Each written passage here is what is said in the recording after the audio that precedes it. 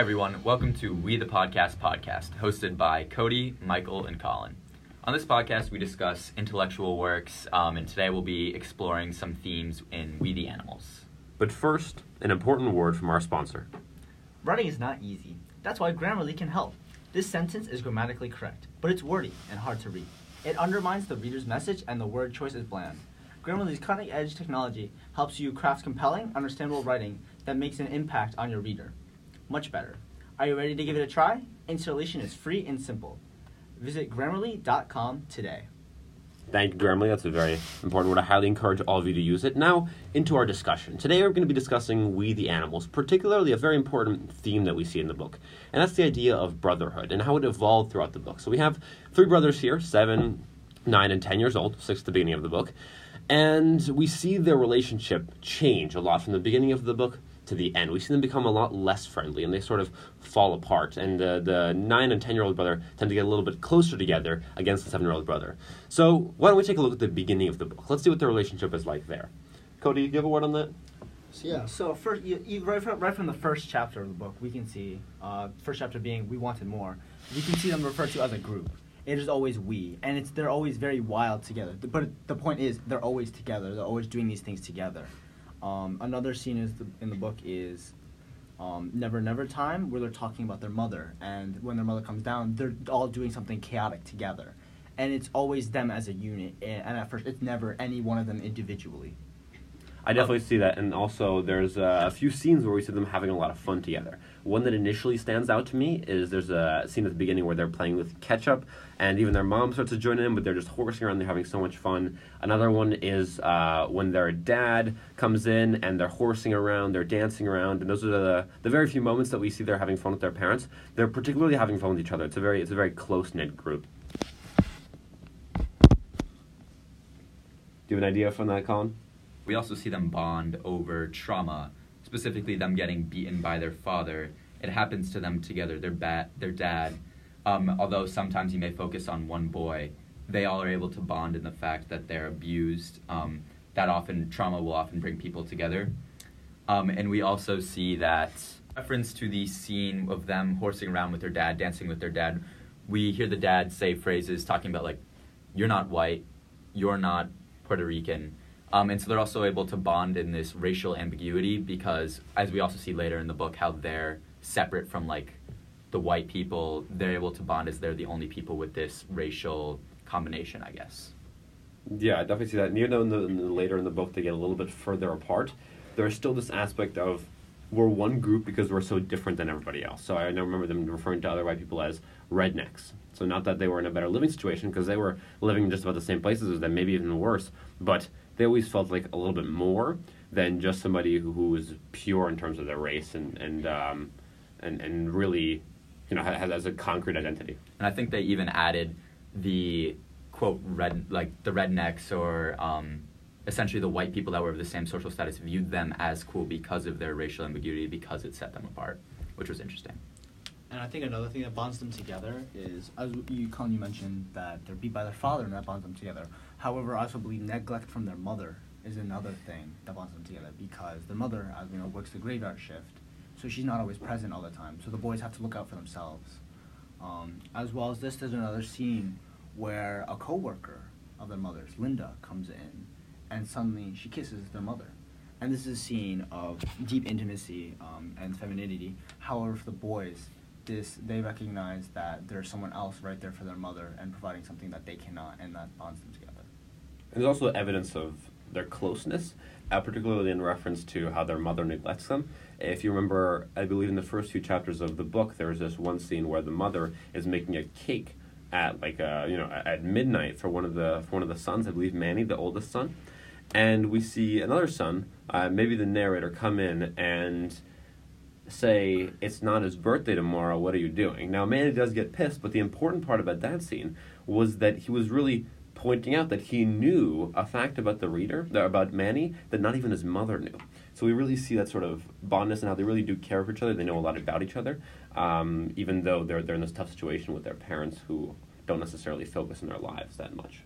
And similarly, on the topic of birthdays, the mother actually didn't remember the narrator's birthday himself. It was the boys who had to go into a room. Granted, she was sick, obviously, but the boys had to go into a room and tell her that it was his birthday, which, again, just shows they are so involved with their lives. They essentially take care of each other and spend more time with each other than their own parents.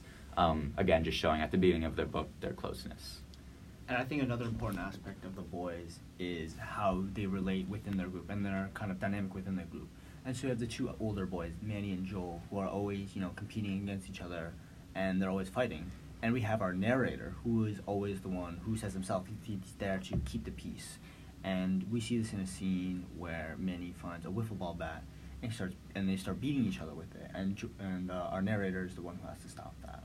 And they're always there for each other. They're always like protecting each other, even when there's internal discourse in their group. But even right there, so that was pretty touching scene with the wiffle bat. But the point is that there's still a little bit of a distinction between the older two brothers and the younger brother. So that even though it was a nice sweet scene that the little boy was breaking up the fight, we start to see that distinction between the older boys and the younger boys, and that becomes larger and larger as we go into the book. So I want to kind of shift to the middle part of the book. So this is where we start sort of seeing a small turn in their relationship, and seeing something change a little bit. So we're going to sort of shift to the end through the book here. And one thing that stood out to me was the phone scene, where they were on the phone sort of imitating their parents. So either of you want to comment on that? Yeah, so this is a chapter called Talk to Me, whereas they after the father leaves, he starts calling the house. And the boys, being unable to stand the sound of the house, they leave, but they find an old phone on their adventures. And, they pretend to be their parents and they're calling each other. And one important distinction is who is playing who. You see the two older boys, Manny and Joel, both playing the father, whereas the younger narrator is always the one playing the mom. And even when he tries to play the role of the father, it says right there he can't think of something to say. So obviously it's showing that kind of more masculine connection between between the older two boys that's been kind of prevalent throughout the book, and that sort of feminine connection there is with the younger narrator. You see that, Cody? And I think that difference is seen even more at the end of the book. So we're going to see it evolve more as an important feature. So I'm going to table the discussion toward the end a little bit, and we're going to see sort of how that difference is exploited in a way by the brothers. But in the meantime, Colin, do you have any other examples of the middle scene, maybe a little bit more of a transition between where they were at the beginning? I guess I would say a large transition came in the wasn't no one to stop this chapter. And in the beginning, I guess middle of the chapter, you see the headbanger come in, and immediately there is a split between the brothers. The older two brothers attempt to, I guess, look cool for this older figure headbanger. And the younger brother, the narrator, feels somewhat left behind. But specifically at the end of the book, after being shown the tape, the narrator says, "Why won't you look at me, my brothers? Why won't you take my eyes?" And I think this is really, I guess, evident of the shift between the two, because the brothers, I guess the older two brothers no longer are protecting. The younger brother is looking for this sense of protection from the brothers, and they're not providing it. And again, this just shows almost an abandonment of the younger brother, which we will see develop later in the book. And I think this brings up one of the perfect points. So towards the end of the relationship, we can start to see it fall apart. And it all happens starting the chapter, the night I am made, the night everything sort of falls apart in the relationship. And the cracks that already existed truly show themselves. And so after they've been drinking, they spend a night out drinking. Then he starts talking to the narrator, and he says, "You know what she said to me the other day? She said you were capable of anything. She said you were so bright. And you know what else? She said that you were capable of destroying yourself." And then Joel mentions how they've been told by their parents that they have to protect the narrator, that the parents themselves understand that the narrator is different. Not necessarily talking about the relationship, but how he needs to be protected by the older two brothers. And the older two brothers feel a sense of like spite against the younger brother for being this special snowflake out of all of them, and they finally start to express it this night. And I think that scene is really where you see the breakage of the bond between the narrator and the older brothers, and even earlier in that scene, when they had been drinking, etc. The narrator says, "I'm tired of this creeping around," And later he goes, you are so fucking ignorant. You embarrass me. Did you know that you embarrass me? And I think this is a scene where the narrator is letting out, I guess, his anger at the brothers recently. But these words are so, I guess, venomous. And yeah, no, I definitely see that. It also, to me, it doesn't sound like that was the break of their bond. It sounds more like that was all the pent-up aggression that they had, yeah. And at that moment, it just sort of came out. So at this point, the guys, they get mad at their parents and the younger brother for having to protect him all the time. But also he gets mad at them because he's seen them horsing around and being idiots for the last 7 years, and now he's just gotten so mad that he had the opportunity to say it. And I think we sort of shifted to the end of the book here, and we're really, we're seeing everything come apart. We're seeing all like the happy moments kind of go to waste, because we see that the real relationship, what was under like the covers, we're seeing that it was a lot more angry than we thought before. And this comes out even more when we're talking about the narrator, or we actually first see that the narrator is gay, and we see that they don't relate to him in the same way anymore, and it creates an even larger divide there.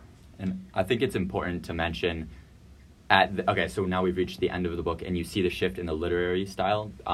You see in Deep Night, it's no longer we. It says they were gathered in the front room. And I think even earlier in The Night I Am Made, this is the real change. It explains the otherness felt by the narrator. And it says, so they were proud, they weren't scared or dispossessed, they were possible. And then switches, and me, look at me, see me there with them in the snow, both inside and outside of their understanding. Look at us, our last night together when we were brothers still.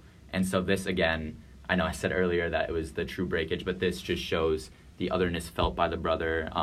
And although I think there was a large time gap between this and the last few chapters, but it just shows the brother is no longer playing, dancing, beating up each other. Now it's them and I. I know you mentioned that was the final breakage, but I personally argue that the final breakage actually occurs later in Deep Night, not necessarily in the language, however in what happens.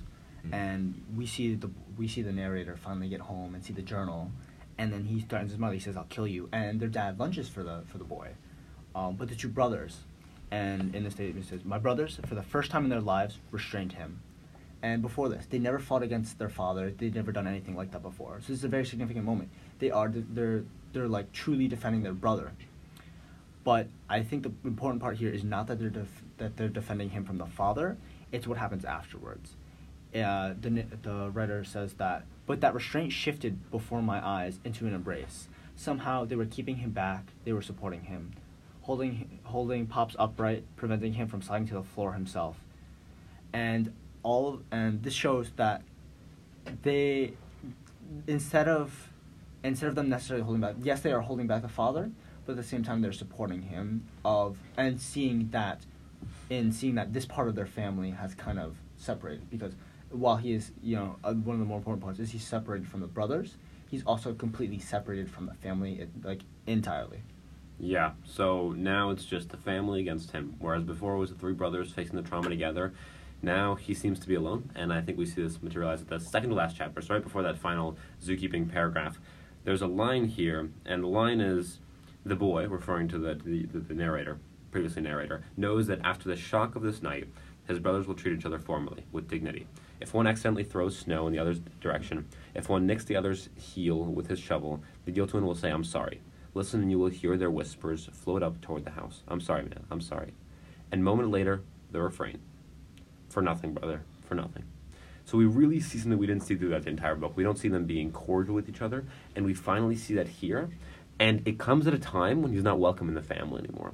So this is we said last straw a lot, but this is the materialization of that last straw. This is where it really comes to a close, and the narrator has given up. There's no chance of him staying in the family, so he's figured, hey, if I can, I at least made the rest of the family happy here.